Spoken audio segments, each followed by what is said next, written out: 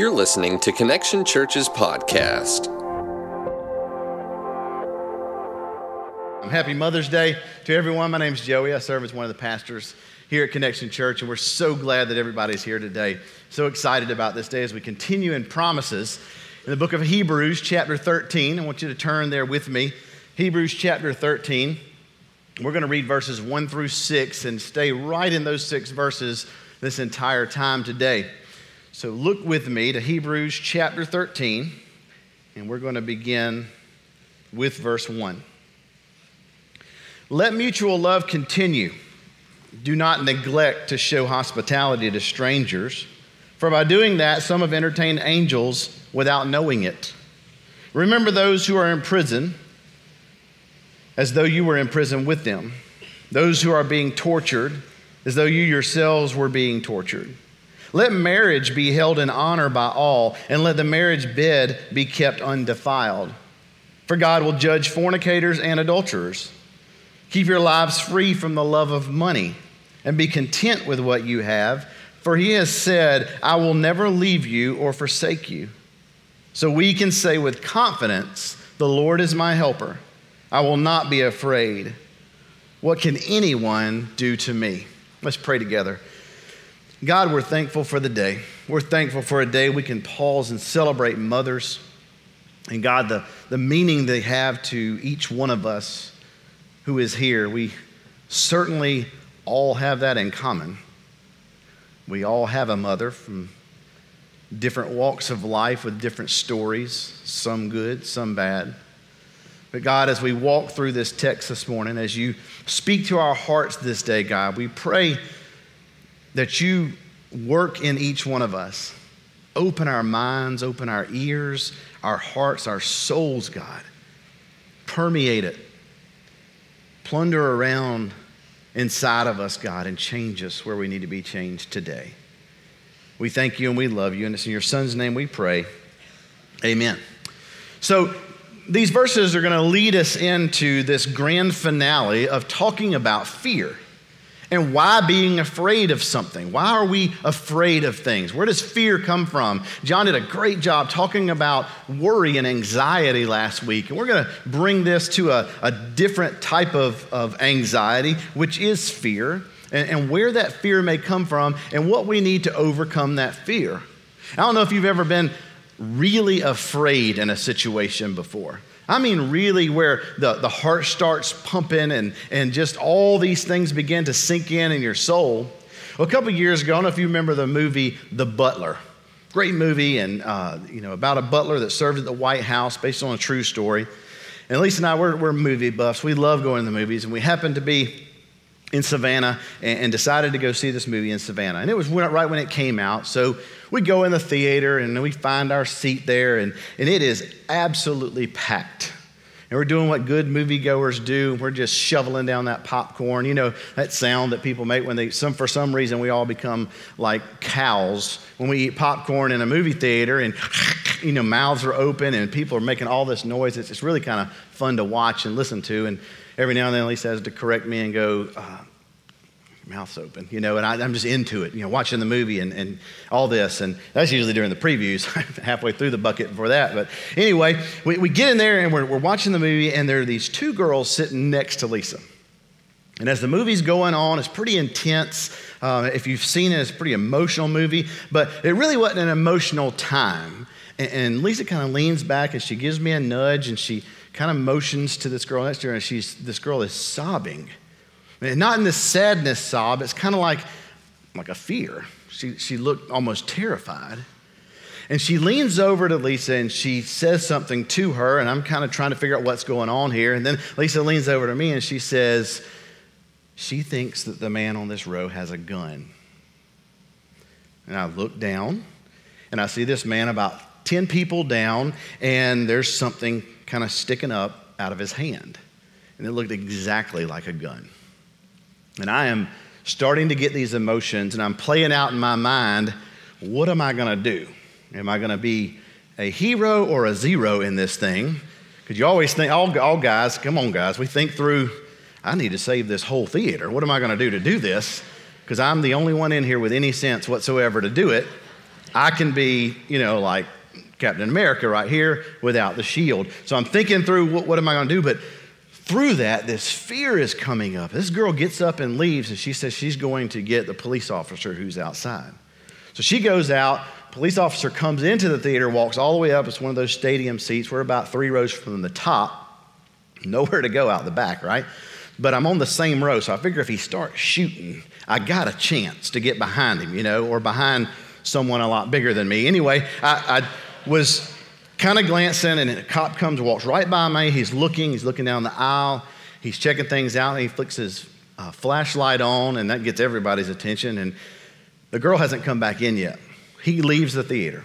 The cop does. This girl comes back in, and she sits down. We keep looking, and she says something back to my wife, and then Lisa says to me, "It's just an umbrella."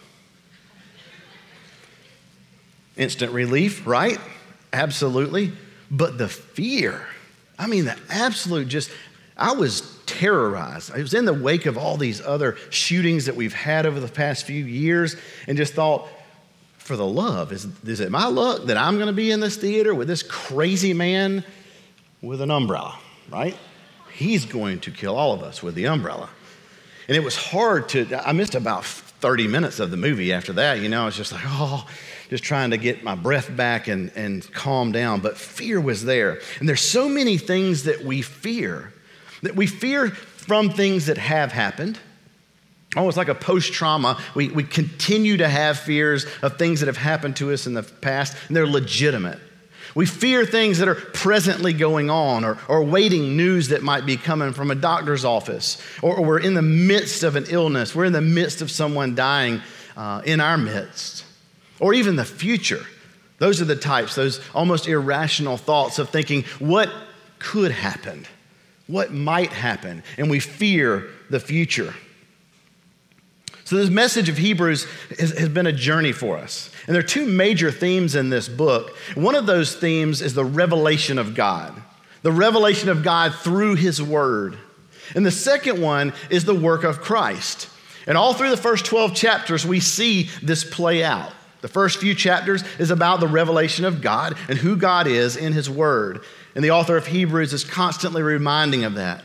And then in the next few chapters, 7 through 10 or so, talks about the work of Christ and what He did on this earth and how that manifested for us.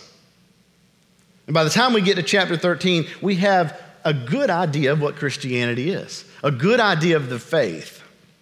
Well, chapter 13 is a reminder, if you're dealing with these things that we just read about, dealing with loving others, dealing with impurity, and dealing with coveting other things, then we may have missed the point.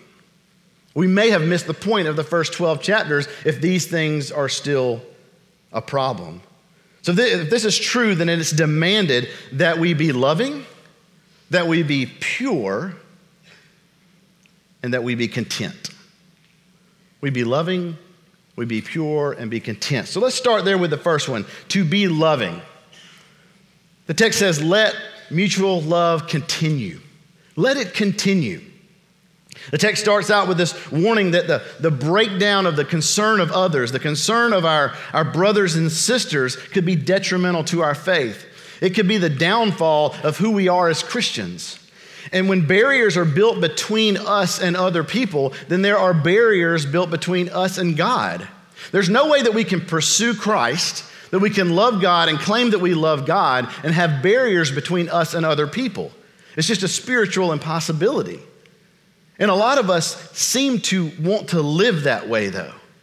And it's a challenge for us of what is our faith really doing if we can come to church, we can be a part of a connect group, we can be a part of things and read the scripture and pray and do all of those things, but still have this animosity towards other people. It just cannot work at the same time. So there's always this tension that's going on if that's something that you are dealing with. But notice the word continue. There's a theme in this chapter of endurance, of continuing to do things, to continue to work hard, continually act out what we say we believe and do what we say we're going to do, because at any moment it could come to an end. At any moment we could breathe our last breath here and breathe our first breath in the presence of a holy God. So work hard and endure and continually love those around us. In verse 2, he says, do not neglect to show hospitality to strangers. So on one hand, he challenges us to love our brothers and sisters, but then goes right into, but don't forget, don't neglect the strangers. Don't neglect the people that you do not know. Because not only are we to show love to our community of believers, but also to the people we've never met. I came across this word in my studies, and then also on television last night in a show I was watching, the word came up again, and that's xenophobia. Anybody heard of xenophobia before? The fear of foreigners, the fear of strangers. It's a real thing. It's a fear that people have. Those who are different from us, those people we refer to them as. And when we call on you to help, when we call this congregation, this church, this body of Christ to come together and support a mission trip to Romania, when we come together and we ask each of us to give, to support a mission trip to Honduras, those people, those who are not like us. Heck, when we call on you to come together and work in a service week, many of us found ourselves in places that we don't normally go. Found ourselves in houses and in around people that we're usually not around because they're not like us. So this love we have for each other must go beyond the four walls of this church. It goes outside of here. It's more than just an emotion, more than just something we share in here and deal with in this room or in a living room in a connect group. It goes way beyond. What better way can we express the unmerited love that Christ had for us than caring for those who we may never see again? What a great testimony of our faith. The author says, by showing this brotherly love, for by doing that, some have entertained angels without knowing it. The angels unaware. There's been movies and books and everything written about this. Songs, good old country songs written about angels unaware, right? There's an ancient legend that Abraham planted a tree at a place called Beersheba, and he planted this tree to create a resting place for foreigners. He actually put a tree in place to let it grow so that people he would never meet would have a place to stop and rest. Isn't that what happens when we go? When we go to a foreign place, when we go to somewhere we've never been before, we plant seeds, and hopefully God continues to do what he's promised he will do. And then for those who come behind us, enjoy the fruits of what we may have labored over. When we give to things that we may not ever see, when we give to things that support people we will never meet, that's what he's talking about. The strangers. Don't neglect the strangers. Christians who traveled could not be dependent on the inns of those days. The inns and the hotels were little better than brothels. They were not safe. They were not clean. You could not go in there and enjoy a good night's rest. They were dangerous. So Christians were obligated and felt obligated to open their homes to these traveling Christians, those who were sharing the word of God, who were sharing this new gospel. They were called to open their homes so that the gospel message could continue. What a calling. What an obligation that we have as Christians to do those sorts of things, to help the ongoing, to help the furthering of the Christian message. These early Christians remembered the words of Jesus when he said, when you do these things to the least of these, when you do this to the least of these, you do this to me. Jesus said that. When you help anyone else, you're helping me. Right from the mouth of Jesus Christ. In verse 3, he says, remember those who are in prison. Remember those who are in prison. Caring for people in prison was a duty. It was a duty in that day. There are many instances of sacrificial care for imprisoned Christians. They would feed the prisoners. They would raise money to ransom them, to get them out of prison. As though you were in prison. Care for them as though you were in prison. Because all Christians were a candidate for prison. They could be locked up at any time for sharing this new message, this dangerous message, this scary gospel that was shaking the absolute foundation of the Jewish culture, of a culture that had been established thousands and thousands of years ago. It was turning it upside down, and these Christians could be imprisoned at any time. Those who are being tortured as though you yourselves are being tortured. Treat them as you yourself is there. What the author is saying is that they may be imprisoned at any moment. And if you're imprisoned at any moment, then you're going to need the care and the mercy of those who are outside. Kind of a pay it forward mentality. Help those who are in prison now because it could be you. How many of us have experienced times where we've helped people? We've reached out and we've tried our best to serve them. And then suddenly we find ourselves in the same position, in the same desperate place of dependency on someone else, and are hoping and praying that someone comes forward to help us. Treat people as if you would want to be treated the same way. But this concept is about the character of a Christian. It's about our deepest places as Christians. Our entire faith is set upon the oppressed. Because ultimately, the gospel message that we know takes someone from death to life. How much more oppressed can one be than someone who can experience death in a spiritual sense? We walk with people every day who we know that if God came back today, if he sent his son Jesus to come back and rapture all of us today, we know people personally that will not be taken to heaven. We know people personally who, if they died today, would spend eternity in hell. We know these things. Those are oppressed people. Those are the people that God calls us to reach out to. What can be more oppressing than that? What's more oppressing than living eternity separated from God? We have that message. We have that message that we can give. We don't help the oppressed because we hope that we will have a favor returned to us. No, not at all. That's not the reason we serve. We help the oppressed because that is a true outlet for our inner compassion. The compassion that builds inside of us as Christians has to come out. And that's the way it comes out, through compassion, through loving and caring for other people. The second point in this message is be pure. Be pure. Verse 4, let marriage be held in honor by all, and let the marriage bed be kept undefiled, for God will judge fornicators and adulterers. Now we're having fun. Of all the things, really, Mr. Author of Hebrews, why are you throwing this in the middle? It's so uncomfortable. Can we just talk about money or stuff? Why do you got to get into our business?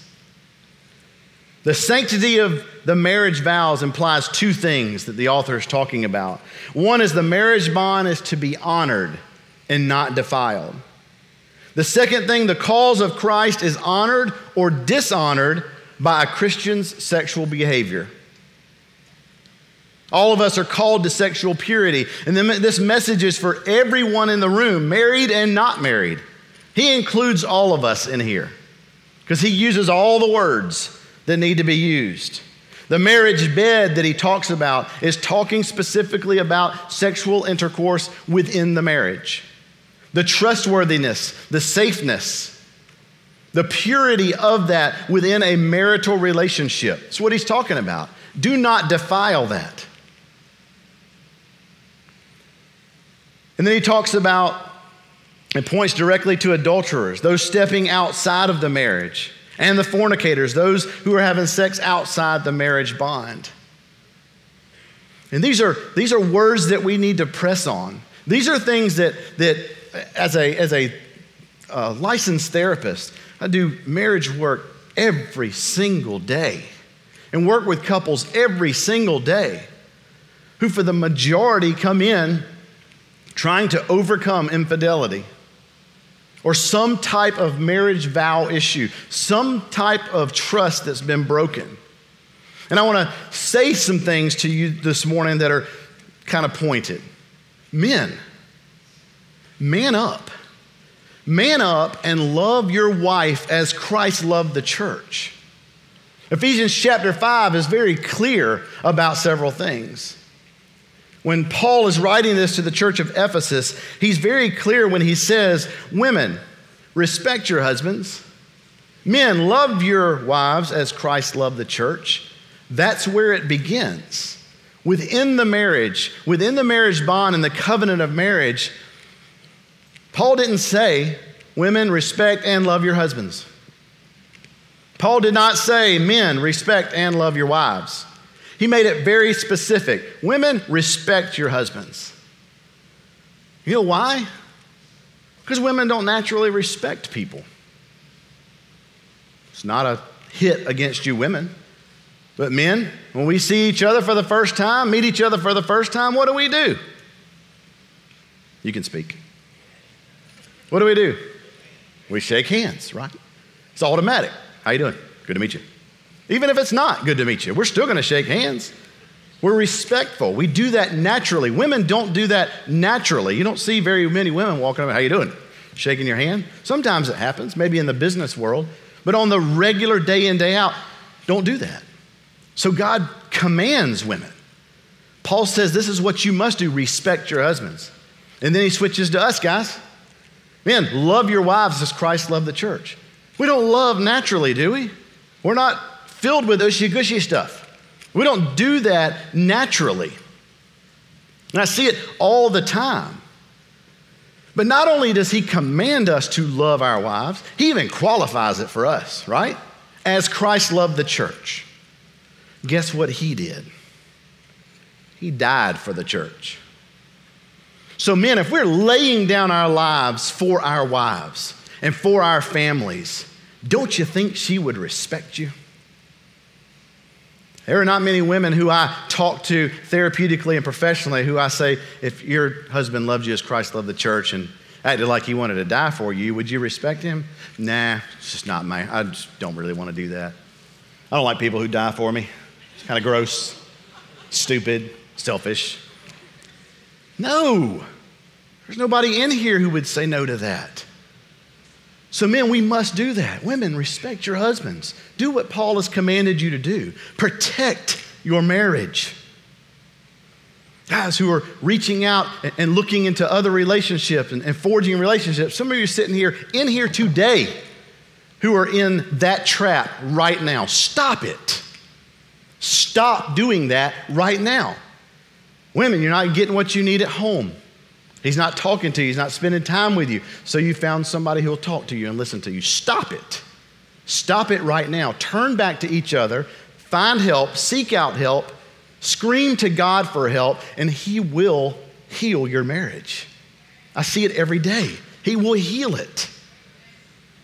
Those of you who are not married, having sex outside of marriage, stop it. You're tearing your souls apart. God did not design it that way. There are many reasons for that. It's another message for another day. But he puts it right in the middle of this text because it's so powerful and it's so controlling and it takes a hold of so many parts of our being. Be pure. It's clearly stated that God will judge us for this. The third thing, be content. Be content.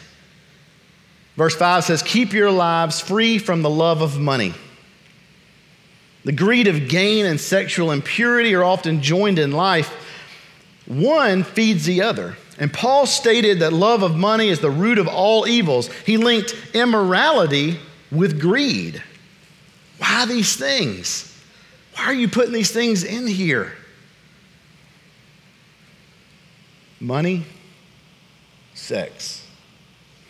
How many movies are made about those two things? All of them, right? Just about all of them in some capacity because they feed on each other. They draw us in. They capture us. They entrap us, they ensnare us, they entangle us into places that we cannot survive, and they control us. He says, be content with what you have. I hate the word contentment. I don't want to be content. I'm not content with myself. I want things to be different all the time. Always trying to do something different. Trying to do something just to change something. And we as Christians can never be satisfied with ourselves, but we can be content with what God has given us. Those are two drastically different things. There are many godly people who are never content. We know people like this, and we look at them and we're like, God, they're so godly. They love Jesus so much. But in the inside are always trying to do more, always trying to gain more, always wanting more and becoming more incapable of enjoying what they have. There's always the pursuit of money. I need more, I need more, I need more, I need to work more and work more and work more hours. We can never be content with ourselves. Paul said it very clearly. I've learned in whatever state I am to be content, he said. And he was never content with himself. Not that I've already obtained this or am already perfect, but I press on. He was content. He wasn't content with his physical condition either. He said and prayed over and over again, remove this thorn in my flesh. Paul, the writer of most of the New Testament, was not content with himself. We need to admit that. We need to acknowledge that and just own it, that we cannot be content with ourselves. But he was content with what God had given him through Christ Jesus. For he has said, I will never leave you or forsake you. I will never leave you or forsake you. We live in a very highly materialistic society, no doubt. The writer here is telling us that we should keep our lives free from the love of money and be content with the possessions we already have. How do we do that?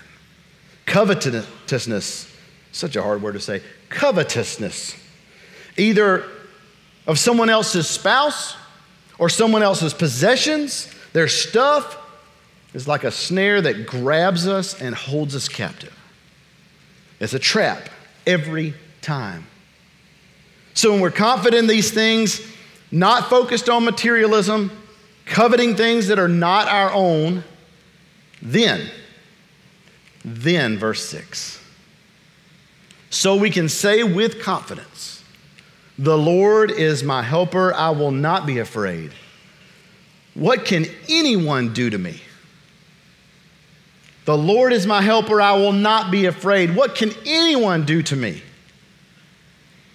This verse seems to not only be talking about the fear of poverty, the fear of not having the things that we need, or not having things that we want, but also the fear of persecution.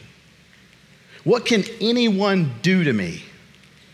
And God offers this same assurance and peace. He offered it to Joshua when he called him and turned the reins over from Moses to Joshua. He made that promise to him. In Psalm 118:6, this is the afflicted psalmist who's writing, I will not be afraid. What can man do to me? Many of us have fears.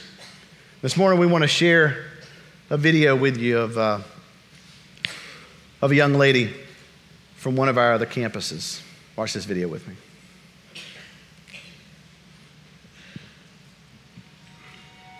It was the morning of December the 2nd. We woke up and our youngest child, Cole, couldn't go to the bathroom. So we went to the pediatrician's office and they thought it was a UTI, so we came back home.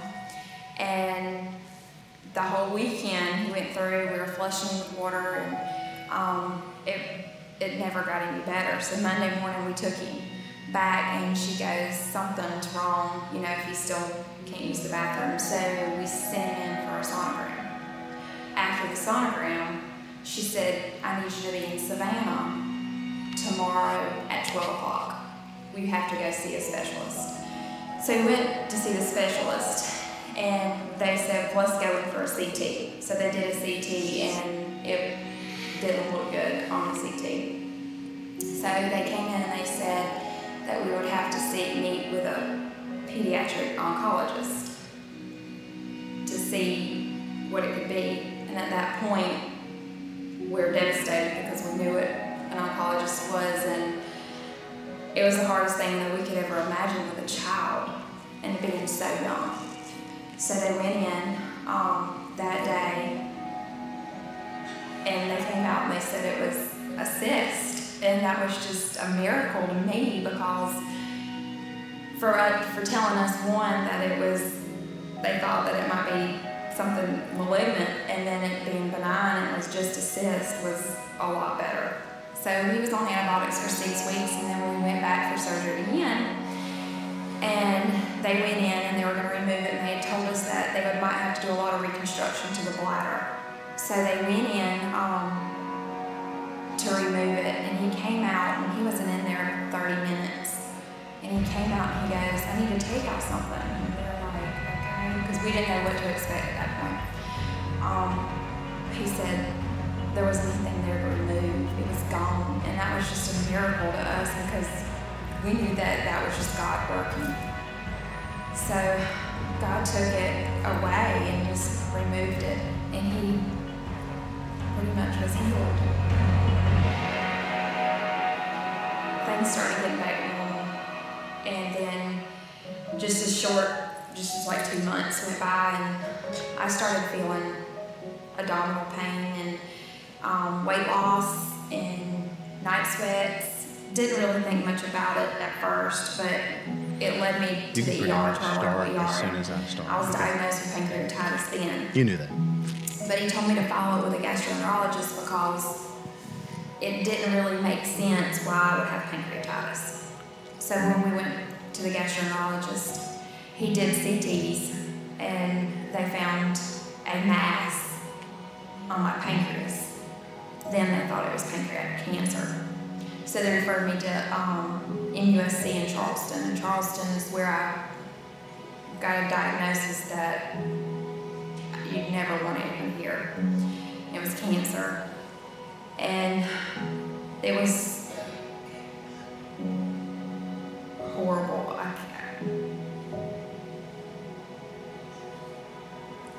can't even describe how that is, but after receiving that diagnosis, we were told that I would have to receive chemo, and that entailed 6 treatments of 6 different chemos once every 21 days. And that was pretty hard because the first treatment I received, within 2 weeks, I lost all my hair.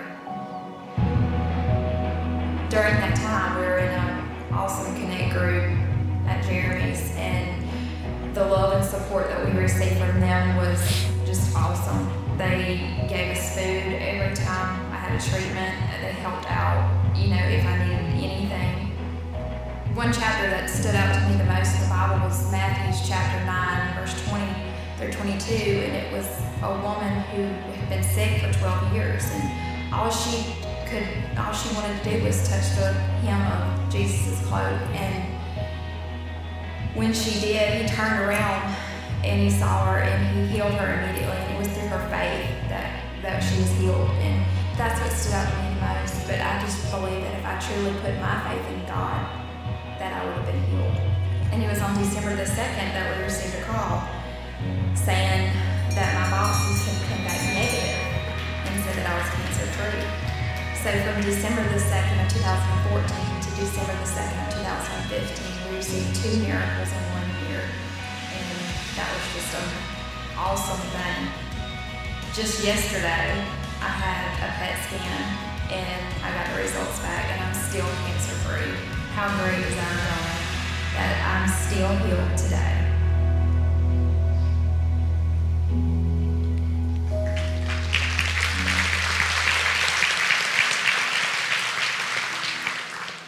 Isn't that amazing? Isn't God good?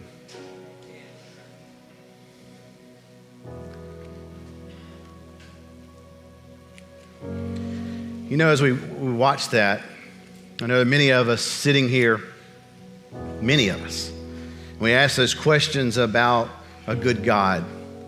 And we wonder, I didn't get the miracle. It didn't happen to me. So we think. We didn't receive what she received. Why? Is her faith stronger than mine? No. I'm still sick. He died. Still can't find a job. There's fear. I will not be afraid. I will not be afraid.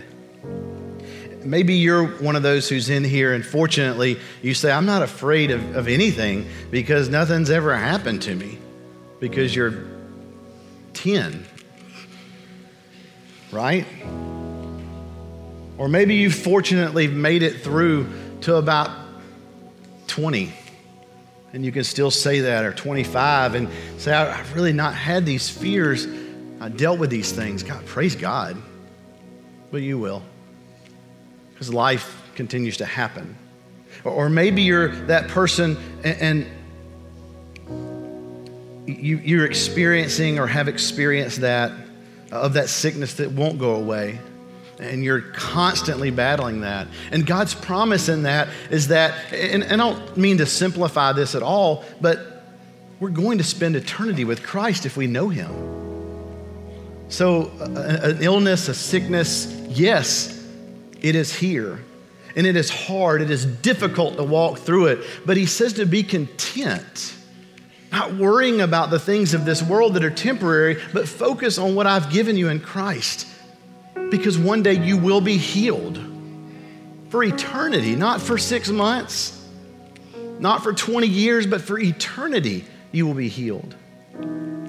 And for those of us who are left behind, those of us who did not experience the miracle and we lost that loved one, and we're left here in this very awkward, silent stage, and it's quiet.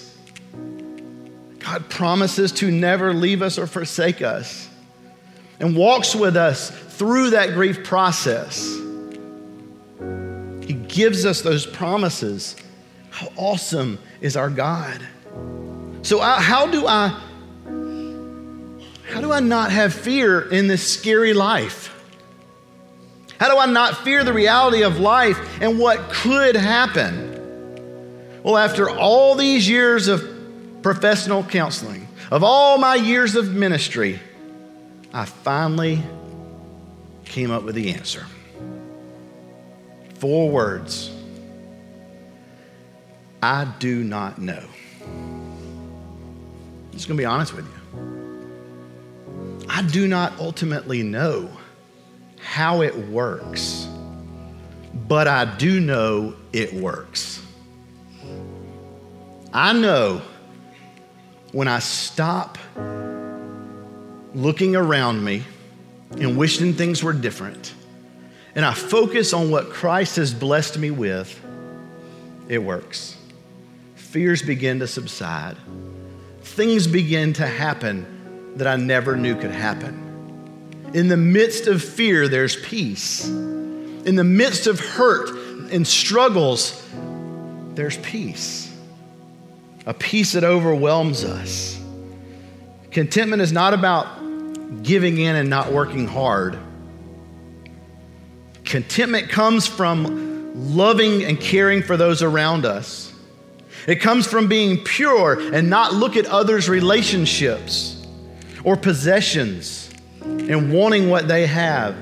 Contentment is knowing in our deepest places that God is ultimately the one who knows what is best for me. That God is the one who wants what's best for me. And that God is the one who will provide what is best for me. That's the promise he gives us. I don't know of any other promises that I want or need. The Lord is my helper. He will never leave me or forsake me. He will never leave you, all of you. He will never leave you or forsake you. What can anyone do to me? Nothing. Nothing. Because ultimately, we will live with a Christ who loves us so much for all of eternity. And maybe today you're sitting here and you're eat up with fear. This fear is just consuming you. You brought it in, you plan on taking it out because it's your fear. You own that fear. And by gosh, you want to take it with you. But God, I hope, has given you a word today. I hope God has spoken to your heart today and says, why do you fear? What do you fear when I can give you so much? And maybe right here and right now, because you are fearing, you're even fearing what I'm about to say next. But that fear comes from Satan, not from God. And because you may not have a relationship with a loving Father, you need to begin that relationship today. And let those fears go. Put them at the cross of Christ. He can handle them. He's been doing it for years. So right here, right now, as God is speaking to your heart, you want to begin that relationship with Christ and say, the fear is gone. I want to trust in God, the one who takes away fear, the one who gives me confidence, who gives me contentment in the things of life. You know God is calling you to do that today. Right here, right now, I want you to just lift your hand if that's the decision you want to make today. Lift your hand right where you are. We want to celebrate with you.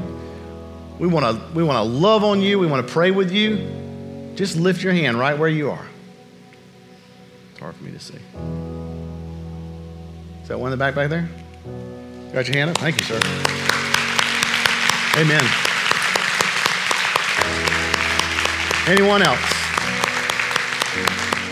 Anyone else? So our prayer team is going to come grab you and wants to pray with you, bud. Anyone else? I know we're right at time, but I know God is still speaking to you.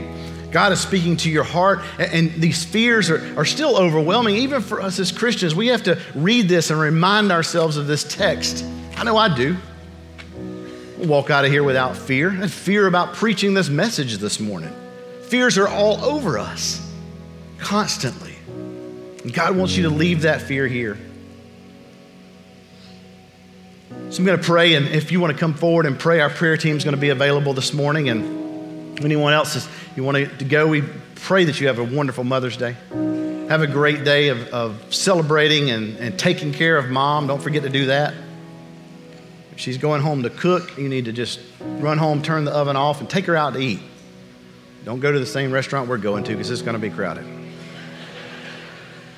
So we're not going to finish up till about 1, just so it just takes away the next service. But as we close, as I pray, please come forward and pray if you need to be prayed with. Somebody will be here. If not, we ask that you just quietly leave so people can pray. So let's pray. God, we thank you for the day. We thank you for your love. We thank you for your compassion. And we pray, God, as you work in our hearts, that we continually love those around us, continually love the people we may never see or hear from again. Help us with our purity, God. Help us to stay focused on the relationships you put in our lives and do it the way you want us to do it. And God, most of all, if we do those things, we pray for that contentment that only comes from you. For the life that you've blessed us with, the things that you can give us, God, are eternal things. We thank you and we love you. In your Son's name we pray. Amen.